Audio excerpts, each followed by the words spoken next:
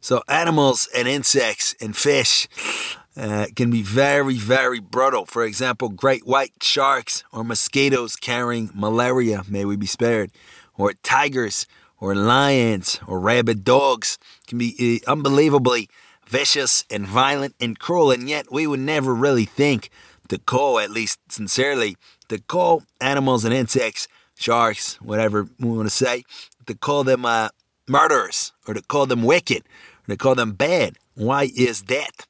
So the answer we can explore is that we wouldn't do that because we understand, or we most likely understand, that there is no part of them that does or is able to think of what they did as wrong. For example, a mosquito lands on a person with, it could be West Nile, could be malaria, again, goodness forbid, may we be spared, and it proceeds to do its thing, and yet on absolutely no level is it thinking this is a person, this is somebody's mother, father, son, daughter, neighbor, this is somebody who's a good person, yada yada. On no level at all is it thinking this. And it cannot think it whatsoever. It has no capacity to understand. So consequently, a way to phrase it is that it is 100% sincere.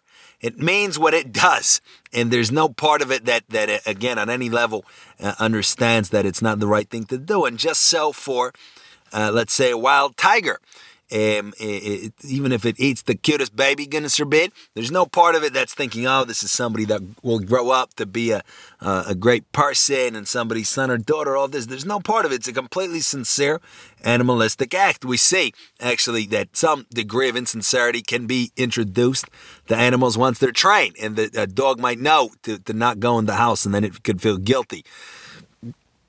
Or a tiger that has been extensively worked with at the zoo on a certain level can understand that it's, quote unquote, not supposed to attack or something like this. But in the state of nature, there's no such thing. In insects, obviously, as far as we can possibly tell, there's never such a thing. And probably for sharks and other kinds of mean fishies. So if we apply that then to ourselves, what do we get? So we would say that the reason that we call people wicked and we call people bad and we would call a person a murderer who would do such a thing is because all of us, even the ones that are closest to, or the ones among us that are closest to being Forrest Gump, all of us on some level understand or not sincere. That's what we should say. Not that we understand. We're not entirely sincere. There's at least a little tiny aspect of our experience which tells us that this is not the right thing to do. This is not the truth. So consequently, we become disingenuous when we ignore that and we proceed to do something unacceptable anyways. So to induce from individual instances here and to try to form a rule, we might say that the key to righteousness is sincerity, and the key to wickedness is insincerity. And if a person cannot be wicked, if he or she is sincere, meaning no matter what a person does externally, if there's no part whatsoever of a person that's suspected that this might be the wrong thing to do, if it never crossed the person's mind, then the person can be considered to be wicked no more than can an insect or an animal in its state of nature. Right? So, for example, that's why, if goodness forbid, a situation where somebody's acts lead to the death of another person, what's examined in the court case is, among other things, is the motive, is the mindset of the person. If it's found that the person had no knowledge whatsoever of the presence of the other person, for example, somebody hiding in a trash can and a trash collector went and crushed the trash, then obviously we would not call that person a murderer. We might still call them negligent if they were expected to check, but that would be a different fault than to be a murder, right? Why? And if there was no such thing, if they completely thought they were doing the right thing, then there's no fault at all. Not at all. Why? Because the person was completely sincere. There was no split which said this might be the wrong thing to do. Why is it the wrong thing to do? To dispose of the trash, and that's that. Right? Or, for example, people sometimes are ruled insane, that a person did not understand at all the consequences of his or her actions, so it would be the same idea. Doesn't mean we now let this person back out into society, but it means we wouldn't class him or her with murderers. And who are murderers then? It's people that do know on a certain level that what they're doing is not the truth, is not correct, as we say, is not right, that that the other person is real, that the person has heard, I shouldn't do this, I shouldn't kill, and yet the person pushes that out, represses that little voice, and does it anyway. And consequently, that's called insincerity. So if we were to transfer this away from these extreme cases of people eating tigers and killers and all this, and just apply it to ourselves in our daily life, we would say that the key for our success as a human being, or a key, is to be entirely and completely sincere. And here what that means is that we explore any and all potential criticisms of ourselves or what we are doing. We don't put anything away. We don't repress anything. We don't hide anything. We don't run from anything. We simply and solely ask, what is the truth? What is the truth as it concerns what I'm supposed to do? What is the truth as it concerns my character and my past and my present and potential future? What is the truth as it concerns my moral decisions? What is the truth? And that's it. And consequently, if there's even a sneaking suspicion that we did something that's not entirely true, for example, that we paid 1 penny less than we were supposed to pay at the store, we follow up to avoid being insincere, to avoid squashing that little voice that tells us what we did isn't true. And why do we have this little voice? It's because we would say that we have our entire being in truth, right? Again, it's the truth I need to breathe. It's the truth I need to eat. It's the truth that I need to stay hydrated. It's the truth that I need to sleep. So we have our whole being in truth, and we understand, at least on a certain level, to some extent, what is the truth in any given situation. And if we don't, it's not our fault. Then we can be sincere. If we really didn't know that we should have paid an extra penny for something, well, then we really didn't know. We were entirely and totally sincere. That's the whole point. But we do know on certain occasions, not on most occasions, that there's a chance that we did something wrong.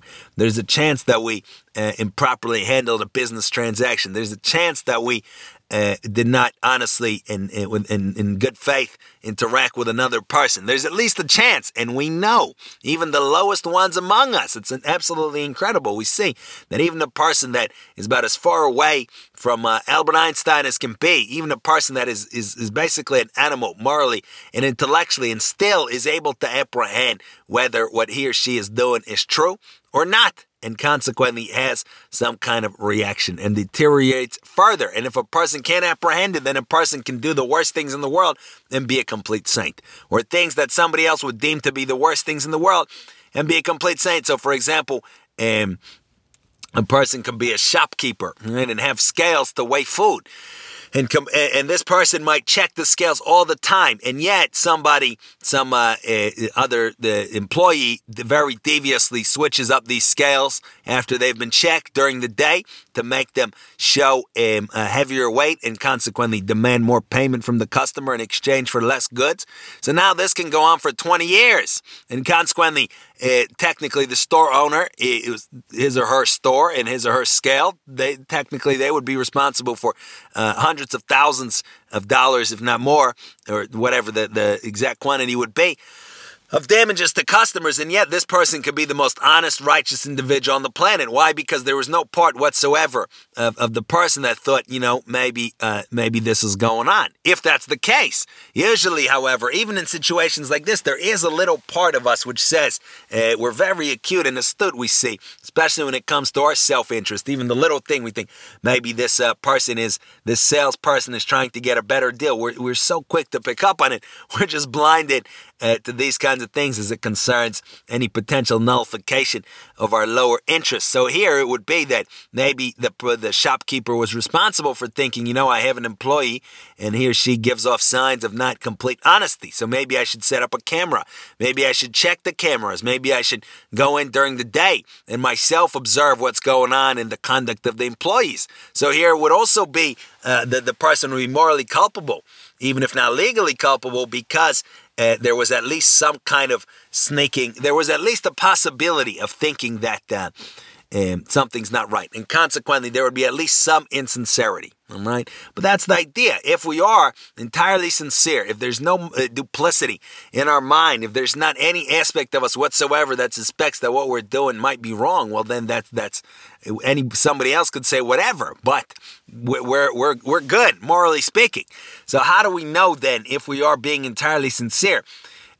One way to roll it out when we're not being entirely sincere is when we freak out if anybody questions us. So we see that people that obviously do morally degenerate things, or it's obvious to other people, if they are questioned, they begin to freak out. They begin to say, no, I'm a great person. I give so much to charity. I'm so nice. I love kids. I love kittens, I love puppies, you're evil, you're horrible for questioning me, yada yada. Why? Because a person knows that he or she is not being truthful and sincere, but is squashing it, aka the way of the wicked. So consequently, that elicits a reaction. So we know that if we freak out when somebody calls us out, or when we think that we're doing something wrong, that is certainly that we need to explore, at least. Then we might find something else, but we need to at least explore what it is that we're doing. But if, in theory, we can calmly discuss precisely what we're doing and why we're doing it and how it's true and how it's honest and how it will lead to our highest good and the highest good of everybody else, which obviously the real true good is not ever in contradiction as it concerns different people. We just think that it is. For example, we steal something. Now we think my true good is to not get caught. The true good of the one from whom I stole is to catch me. So our interests contradict. But no, my true good is to get caught because I did something untrue and unsincere, and I will deteriorate and degrade from this much worse than if I get caught and I get beat up or I get fined or whatever the case may be. So the true interest, if somebody does something dishonest, is for that person to pay the price. It's just as soon as we do something dishonest, we want to get away with it. But generally speaking, we want to have the cake and eat it too. But again, the true interest is never ever contradictory. So anyway, we have to be able to explain, how will this lead to my true interest? Or true good, should we say, and the true good of everybody else. And if we can do that, and we can counter absolutely any criticism calmly, rationally, where we're not on the defensive, where we're not bugging out, well, then what else is there to say?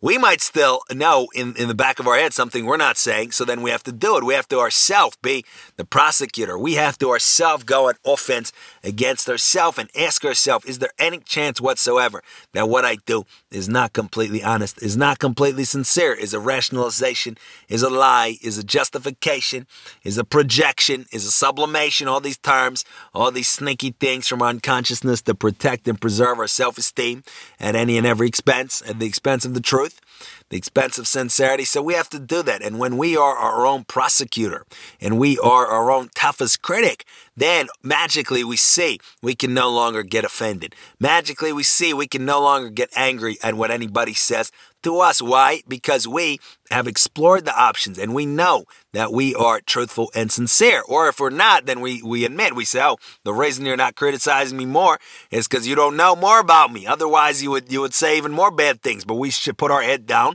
because we've explored it. We know what's good, what's going on. But when we are not our own prosecutors and we wait for other people to be our prosecutors, literally or figuratively, that is when we're always walking on eggshells because we're always worried that somebody will discover our deception, our duplicity, our insincerity, and that is a life of stress and duress and really just an awful existence. So consequently, it pays to be our own biggest critic, to be our own biggest prosecutor and live a much, much finer life, to say the very least. So let's do it. Thank you for listening.